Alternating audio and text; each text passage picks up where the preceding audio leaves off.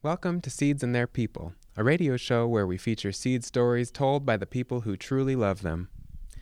And we're your hosts. I'm Chris Bolden Newsom, a farmer and a food culture keeper at Sankofa Community Farm at Bartram's Garden in sunny Southwest Philadelphia. And I'm Owen Taylor, farmer and seed keeper at True Love Seeds. In this short introductory episode, we want to tell you a little more about us, about our work, and what we've planned for this radio show. And we thought the best way to do that would be to tell some seed stories. That's how we'll be starting every episode, with amazing seed keepers, farmers, gardeners, culture keepers, talking about the seeds that are most important to them. And so I guess I'll start us off with the lumper potato. But first, I wanted to explain a little bit about our theme song that you just heard in the beginning of the episode before we get into the story of the lumper. The sounds that you're hearing, the rhythmic, percussive sounds, are Amira and Zoe, True Love Seeds apprentices, in the field with big buckets, whacking the seed heads of this very tall, fragrant, delicious Peruvian marigold called huacate that's used to make a paste, kind of like you would make pesto with basil, but it tastes totally different. And they're in the field whacking these seed heads in buckets, and I decided to use that rhythmic sound and their laughter as kind of the backdrop for a little ditty that I played over top of it. So, just so you know, as you hear it in future episodes, that's what you're listening to. Now back to the lumper.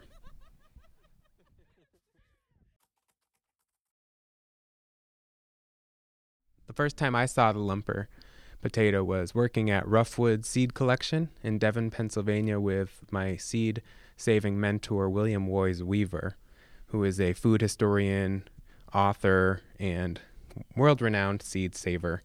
And we grew dozens of types of historically important, culturally important potatoes, but this is the one that really spoke to me because the lumper was the potato of the Irish people in the 1800s.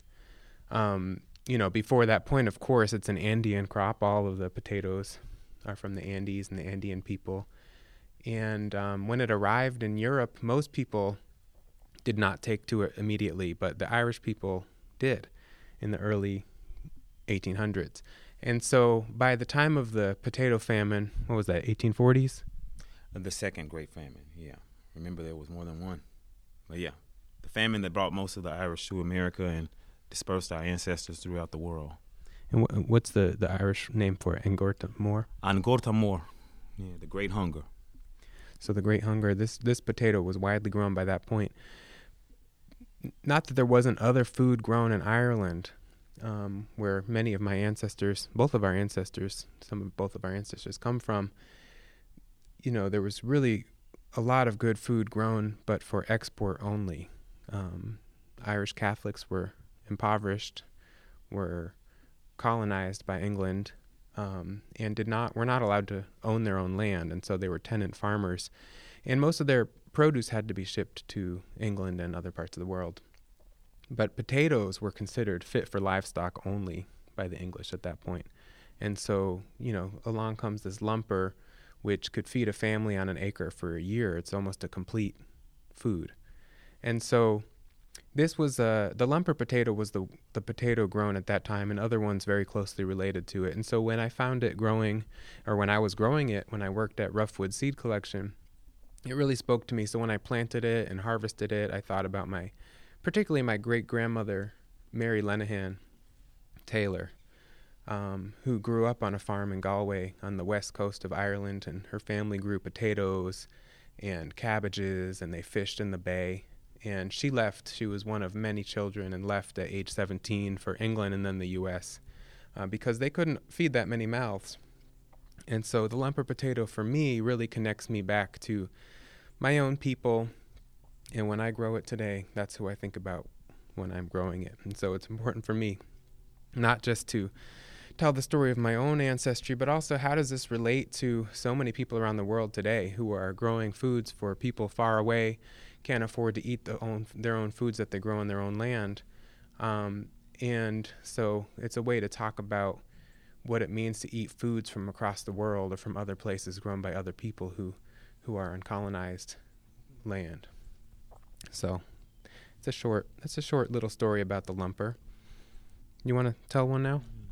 Well, I would say about the lumper too, it's important for me also to remember that the lumper is a potato, is a sort of a living symbol also of Catholic Irish resistance. I think that's an important part to really stick out in front, because it was through this potato, the common saying at the time, from what I've read and heard, was that God sent the blight, the late blight, which attacked the potatoes, but England sent the famine. And I think that it's important to remember that there's a difference in the minds and in the hearts of those Irish Catholic people who continue to live and who had to live by, who had to choose to leave and immigrate and leave Ireland, most never seeing Ireland again, that this potato represented, people's livelihood. And so it really is kind of a crossroads and a connection point. So for me, as a person of Irish descent and as a Catholic, it's very important to remember that this potato sort of represents survival as well. Yeah. Right. Thanks for bringing that in. I mean, I assume people, kind of know about this history, but I shouldn't assume that, this meant that 1 million people died, this famine that was really, made worse by the situation, the around land ownership, and even the lack of support once it really hit from England, despite the amazing support from around the world, from Irish Americans in the diaspora, from Native peoples in the Americas, to so many people who sent money recognizing this struggle of poor people.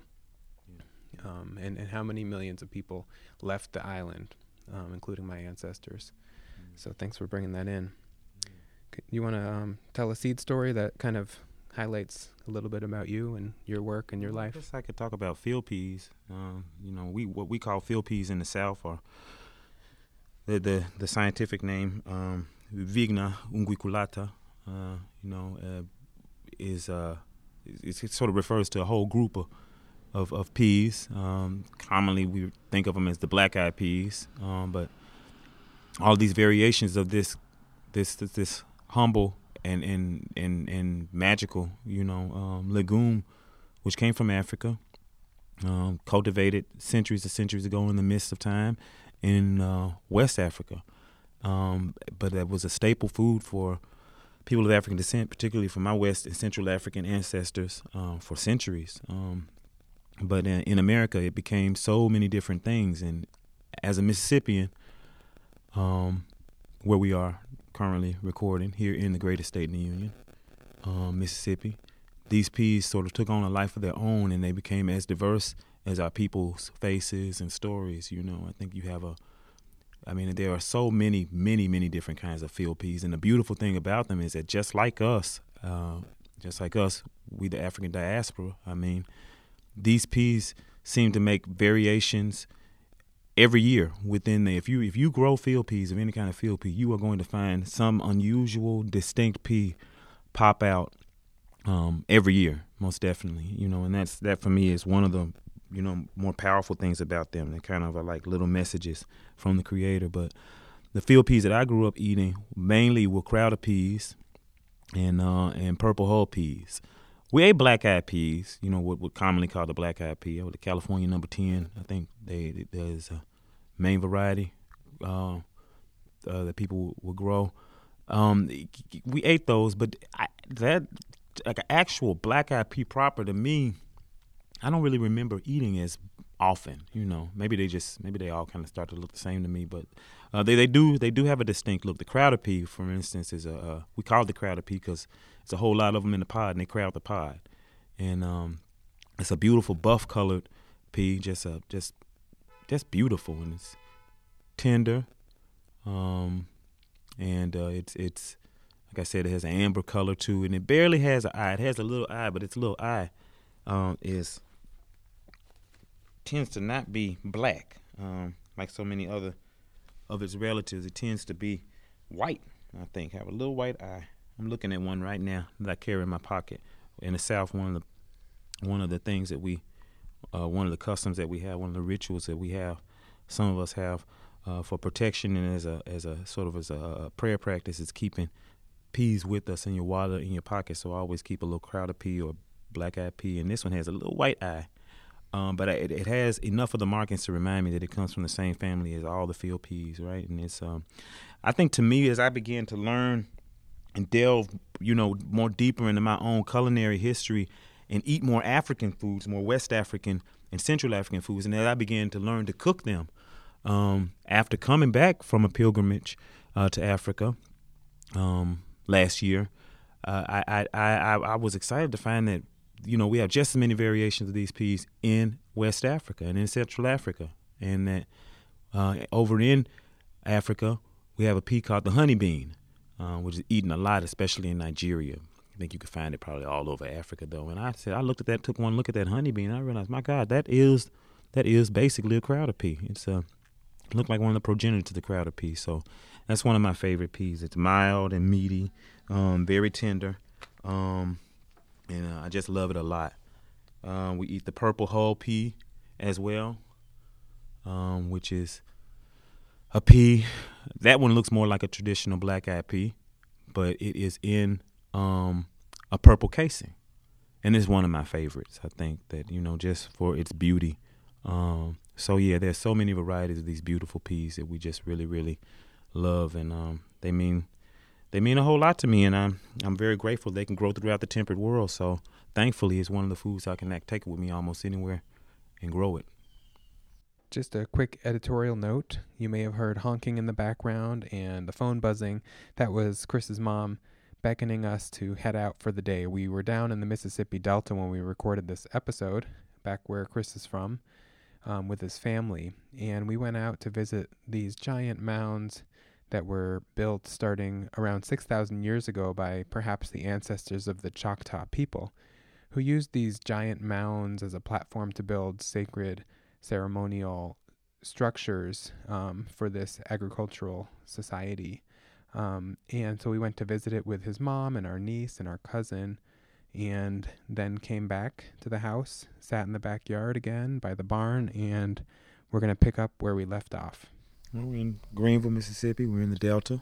We're in the Queen City of the Delta, and it's evening time, and the sun's going down.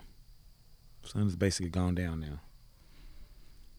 Part of my work as a seed keeper has been to really look into my ancestral seeds. And a big part of my ancestry, besides being Irish American, is I have a couple great grandparents from southern Italy.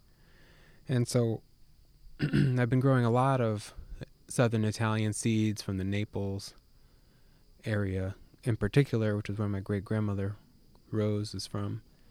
And anyway, I make these calendars every year called seed keeping calendars, where we show a pretty picture and tell a story about where the plants come from. And there was one year where I did a month about the Potawatomi pole lima bean.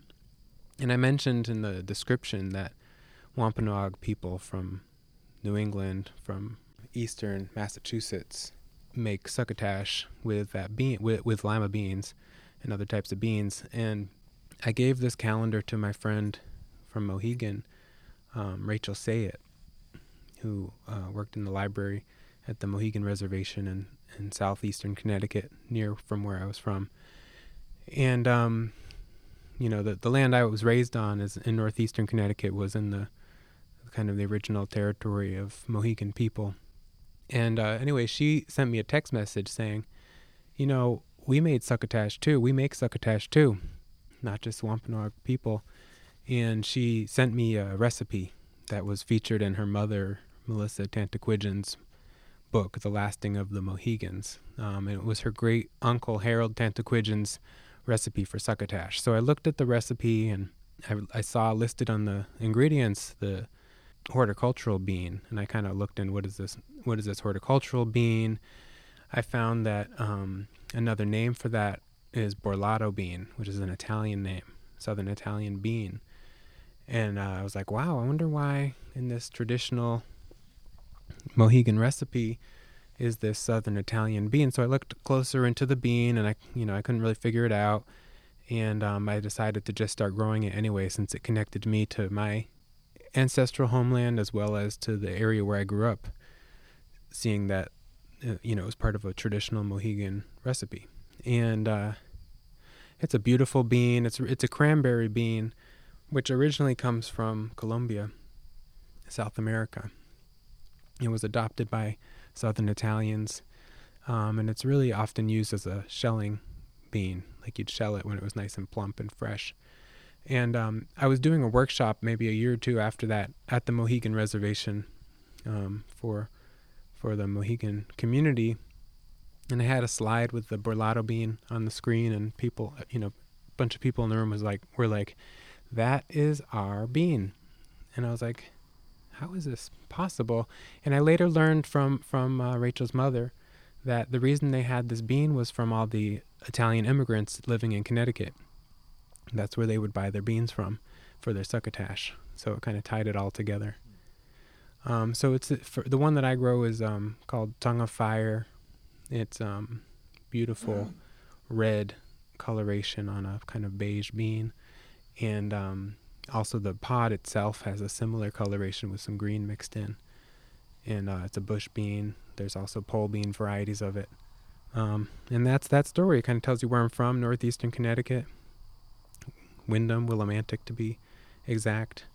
And my commitment to growing my ancestral seeds from southern Italy, but also acknowledging all the other people who've, helped to shape that bean and who've been in relationship with that seed. When I was helping to lead a workshop at Soulfire Farm for a week up in upstate New York, specifically focused on white folks who wanted to be in solidarity with people of color in the food justice movement. We were focusing the training on, what does that look like? One of the themes that came up was, what are you bringing to the table, culturally? Certainly there were a lot of bigger themes that came out of that, ways of working in solidarity with communities of color, but part of that too was just knowing your own history, not kind of falling for this myth of whiteness and the idea that we don't have culture, and recognizing that really came out of, this assimilation process to become part of a dominant group. And there was loss in that, not just the injustices for, non-white people of color that were perpetrated by people who identified as white, but also the loss of our own cultures and our own ancestries and rituals and languages and religions and foodways. And so in growing these ancestral seeds, that's part of what I'm trying to undo, and part of what I'm trying to learn about and reclaim is people that came before me that made it possible for me to be here today. So there's that story. Ready to tell one? Sure. Which one should I talk about? You had mentioned talking about okra. Yeah, okra. Okra's an important one. Okra is, a traditional crop from Africa. Again, one of the foods that's shared throughout the diaspora and throughout a lot of other people's diasporas as well, as a result of contact with Africans and colonization and all the other ways that people's foods and their seeds travel throughout the world. So, I love okra. I cook a lot of it. We grow a lot of it.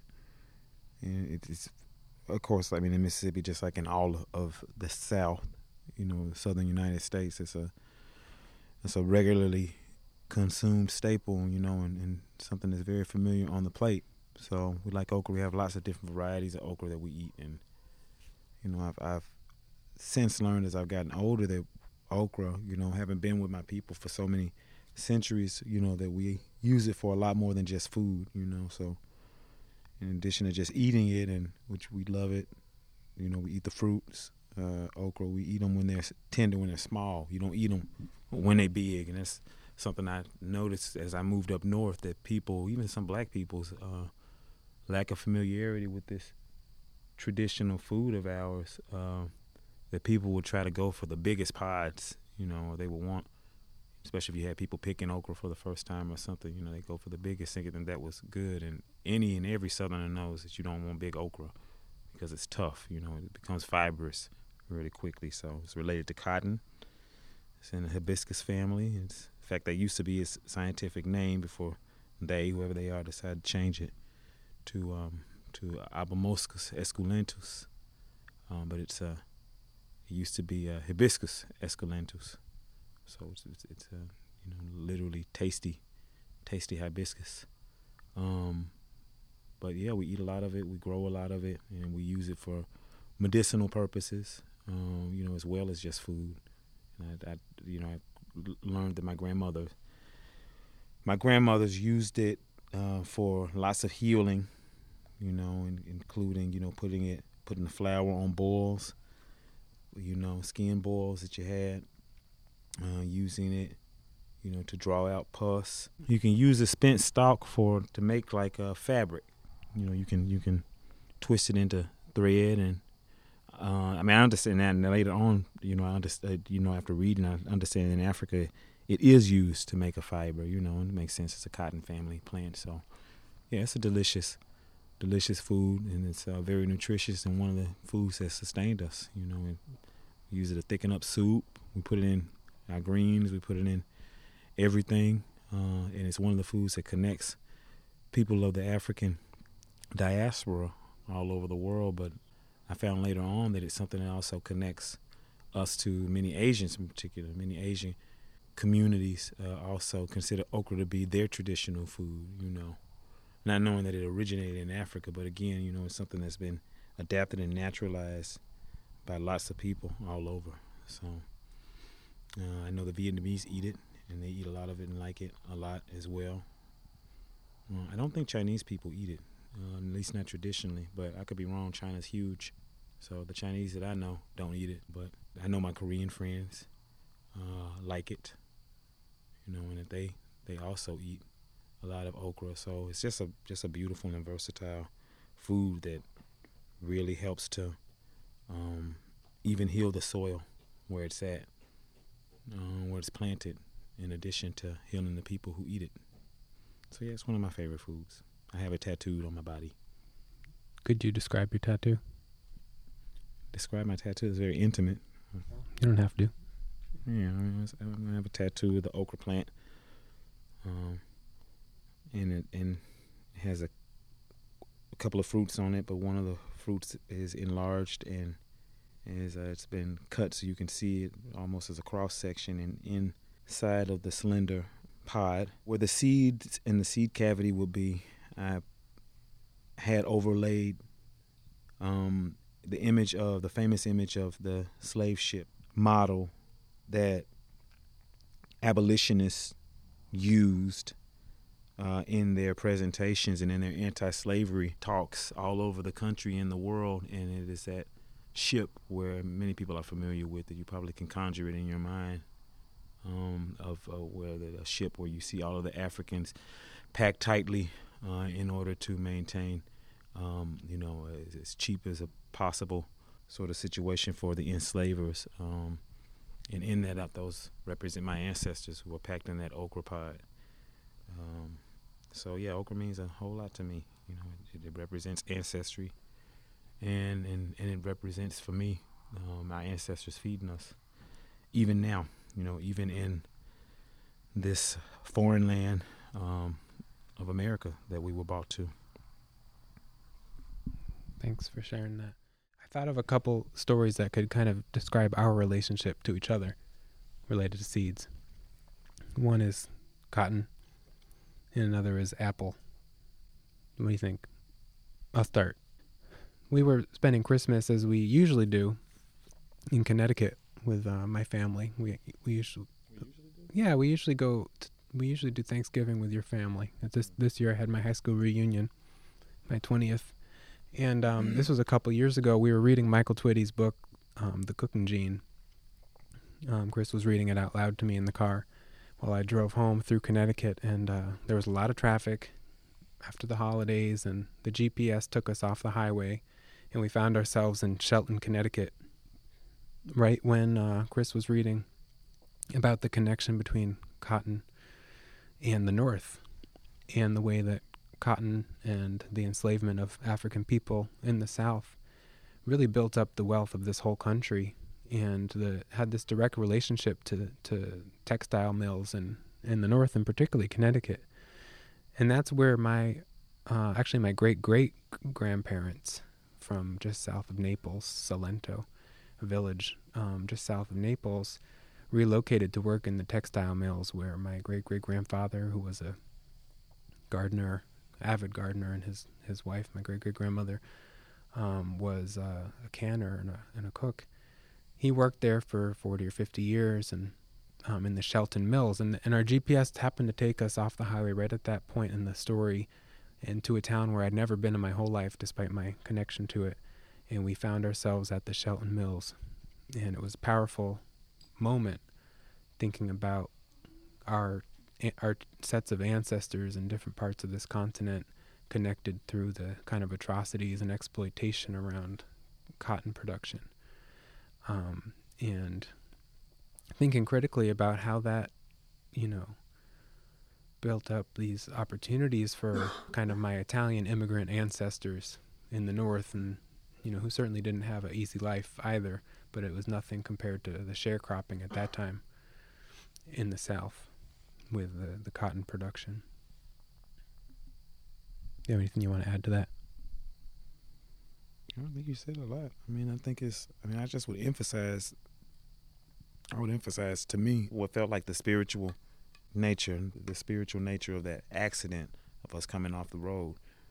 To me, it was more than coincidental that our GPS signal would go out or would take us off route and land us at that particular time, right as we're reading those particular chapters, and also too engaged in very vigorous discussion about it. We weren't just reading it. We were literally talking about our ancestors and the connection, and making this connection between your ancestors spinning and processing cotton that my ancestors had sent up north. And this would have been, if you were black, if you were poor in Mississippi, period. And if you were black, you more likely than not were poor in Mississippi, as is, unfortunately still the case largely in this great country, that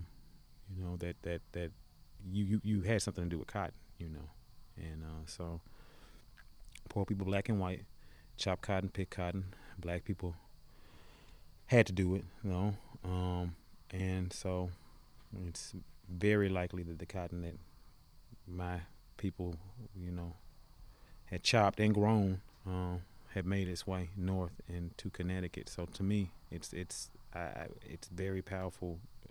In my culture and tradition as a Catholic and as a believer and practitioner of our African traditions, I don't see it as an accident.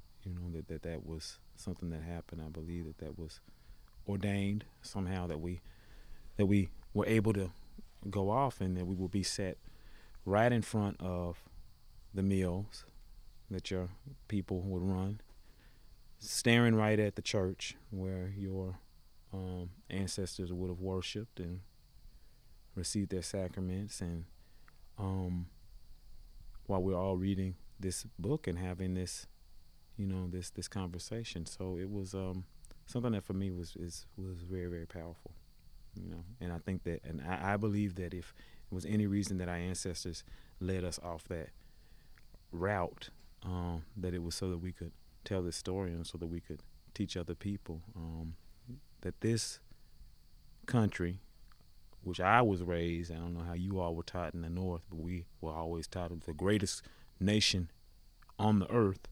It was a language that that we used. The richest nation on the earth, the most powerful nation on the earth, got that way.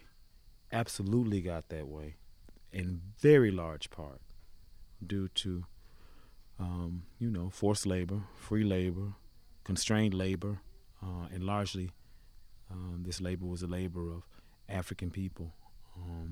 So I think that, that incident really drove home for me that connection. I mean, I think this is really common, especially in the North, since I moved to the North, that whenever people mention racism, that Northerners, particularly white Northerners, I love it, they always do this thing where they pivot to the South. Well, black people do it too. I won't put it all on white Northerners. Black people do it too. They always have to tell you how bad the South was, and racism almost goes hands in hand. It's almost like a knee-jerk reaction, that they start talking about the South. And it always annoyed me, but I did not always have, information that would allow me to articulate why it annoyed me. And it is largely because of that the North controlled the cotton industry. And it was through the North that cotton was exported to the entire world, including the merry old England and all of Europe. And so just thinking about how all of these things cooperated, how this cotton and the export of this cotton making people rich, particularly making Northern industry powerful, suppressing the South in so many ways and keeping it in a chokehold in cooperation with, with cotton fever infected white planters here in Mississippi.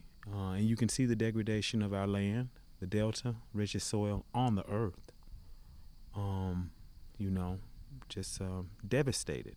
And that is because not only the land was enslaved, but the people who were brought along to enslave the land were themselves slaves. So, it just really drove it home in this really powerful way. It was a American history lesson that I think everybody could stand to hear.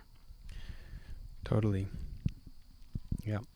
As someone raised in the North in a mill town, not the same one that my ancestors worked in, but in Willimantic, Connecticut, which really was built up around thread mills, and we would go to the museum, and I never really heard anything about the South, the connection to slavery, and I'm sure it has a lot to do with the complicity of the North in the whole setup. They didn't say where the cotton came from? Oh, they definitely, we knew the cotton came from the South, but there was very little time, if any, spent on talking about the enslavement of people and the ways in which the North and northern thread mills kind of were part of that system in a way that it was never spoken about as if it was part of the problem, as if we were complicit in slavery. That wasn't the narrative whatsoever. And even when I went up to the Thread Museum recently, several years ago, looking for any kind of documentation or information about the connection to slavery in the South, there was nothing there. There had been something at some point that someone had seen and they couldn't find it and didn't know what happened to it, and they were a little bit surprised about the question, and they were like, oh, that's interesting, I hadn't really thought about that. So it's just wasn't part of our narrative whatsoever. White oblivion. Yeah. But speaking of race and food and agriculture, we met at the first Growing Food and Justice conference, or what they call it. Growing Food and Justice Initiative. That's what they call it, GFJI. Growing Food and Justice Initiative. And at that point, I had been for many years in the food justice movement, going to conferences and about food security, we called it, and food justice. And there was never really a lot of explicit talk about race, even though race and kind of economics or socioeconomics are central to the problem, racism and classism and, food injustice as part of environmental injustice. And so this was the first gathering I had heard of that was putting race and dismantling racism central into the conversation, as well as spirituality and faith. And was in Milwaukee, Wisconsin. Appleton, to be specific. Say it again. Appleton, to be specific. Oh, the name was Appleton. And make a long story short, because we could talk forever about that gathering. That's where Chris and I met for the first time, 2008. We have to give blessings to Will Allen for for that. For me, it's always important to acknowledge Will and all the people who put that together. Yep, and Erica Allen, Diane Dodge, and Maureen Kelly. Blessings on all of them. And everyone who put that conference together. And I was lucky to have some funding to use up from Heifer International to bring, it was definitely over 10 of my community garden elders from New York City at that time who were there as well. And that's where Chris and I met, and we spent some time picking apples one night. It was actually nighttime like this, a warm night like this, and we were under this apple tree picking apples. And I actually, 4 years later, is where under that same apple tree one night, Chris proposed to me. And I have apple seeds from one of those apples. Oh, really? And I realized it when I was thinking about this episode. So I'm going to just make an executive decision to call this a seed story. Because it was literally about, an apple seed, but also the beginnings of our relationship. Mm-hmm. Yeah, it was powerful. And it's, it's a testament to what can happen, I think, when people come together to talk about, with this conference, when people come together to talk about these agricultural issues, in a spiritual context. It was really beautiful and really, really powerful. And we weren't the only couple to come out of that. I think that initial gathering, it was really charged with a lot of energy. But I'm very, very grateful, of course, that we went and that everything aligned to have us meet. And yeah. And here we are. So that's our first episode. Gives you a little taste of who we are, and we're gonna from here interview, people who we really admire who are doing great work with agriculture and food sovereignty and seed keeping. And we're based in Philadelphia, Pennsylvania, as we mentioned earlier. We'll be interviewing a lot of people in our region because they're within reach, and we work closely with a lot of amazing people there, but we'll also be interviewing in our first few episodes people from as far as the Bay Area in California and, Virginia and Oregon. So stay tuned and please send us any ideas that you have for seed keepers you think should be mentioned, especially people who are really focused on cultural preservation and storytelling through their work. Yeah, and since we are in the holidays, want to wish everyone a very blessed and happy and light-filled Holy Day season. Merry Christmas, Happy Hanukkah, Happy Kwanzaa, all of the things, and I hope that everybody's homes are filled with light and joy and safety. Amen. Thanks so much for listening to the first episode of our first season of Seeds and Their People. Stay tuned. In 2 weeks, you will hear our interview with Kristen Leach of Namu Farm and Choi and Daughters Produce. So when I had brought her melons one day, I just kind of waited, and she said, "Yeah, not too sweet." I said, "Oh, Sonny, you're right. It's not sweet. It's really a lot less sweet than what you get at the grocery, but it's because the ones in the grocery store actually were developed by the Japanese, and this melon is actually just like a native Korean melon." And she was just really quiet for a second and was like, "I like your melons better." So like just that fact, like really, did viscerally make a difference. She wasn't even trying to be funny. Like it really, to her, like she processed that information and was like, "Okay, yes, this is better." Thanks always and forever to the Most High and to our ancestors on whose shoulders we stand, especially Geneva, Clay, Parrish, Newsom, and Mary Lenahan Taylor. And thank you also to Sarah Taylor, my sister, for help getting this radio show up online where you can listen to it, and all the technical support and the graphic design. Thank you so much.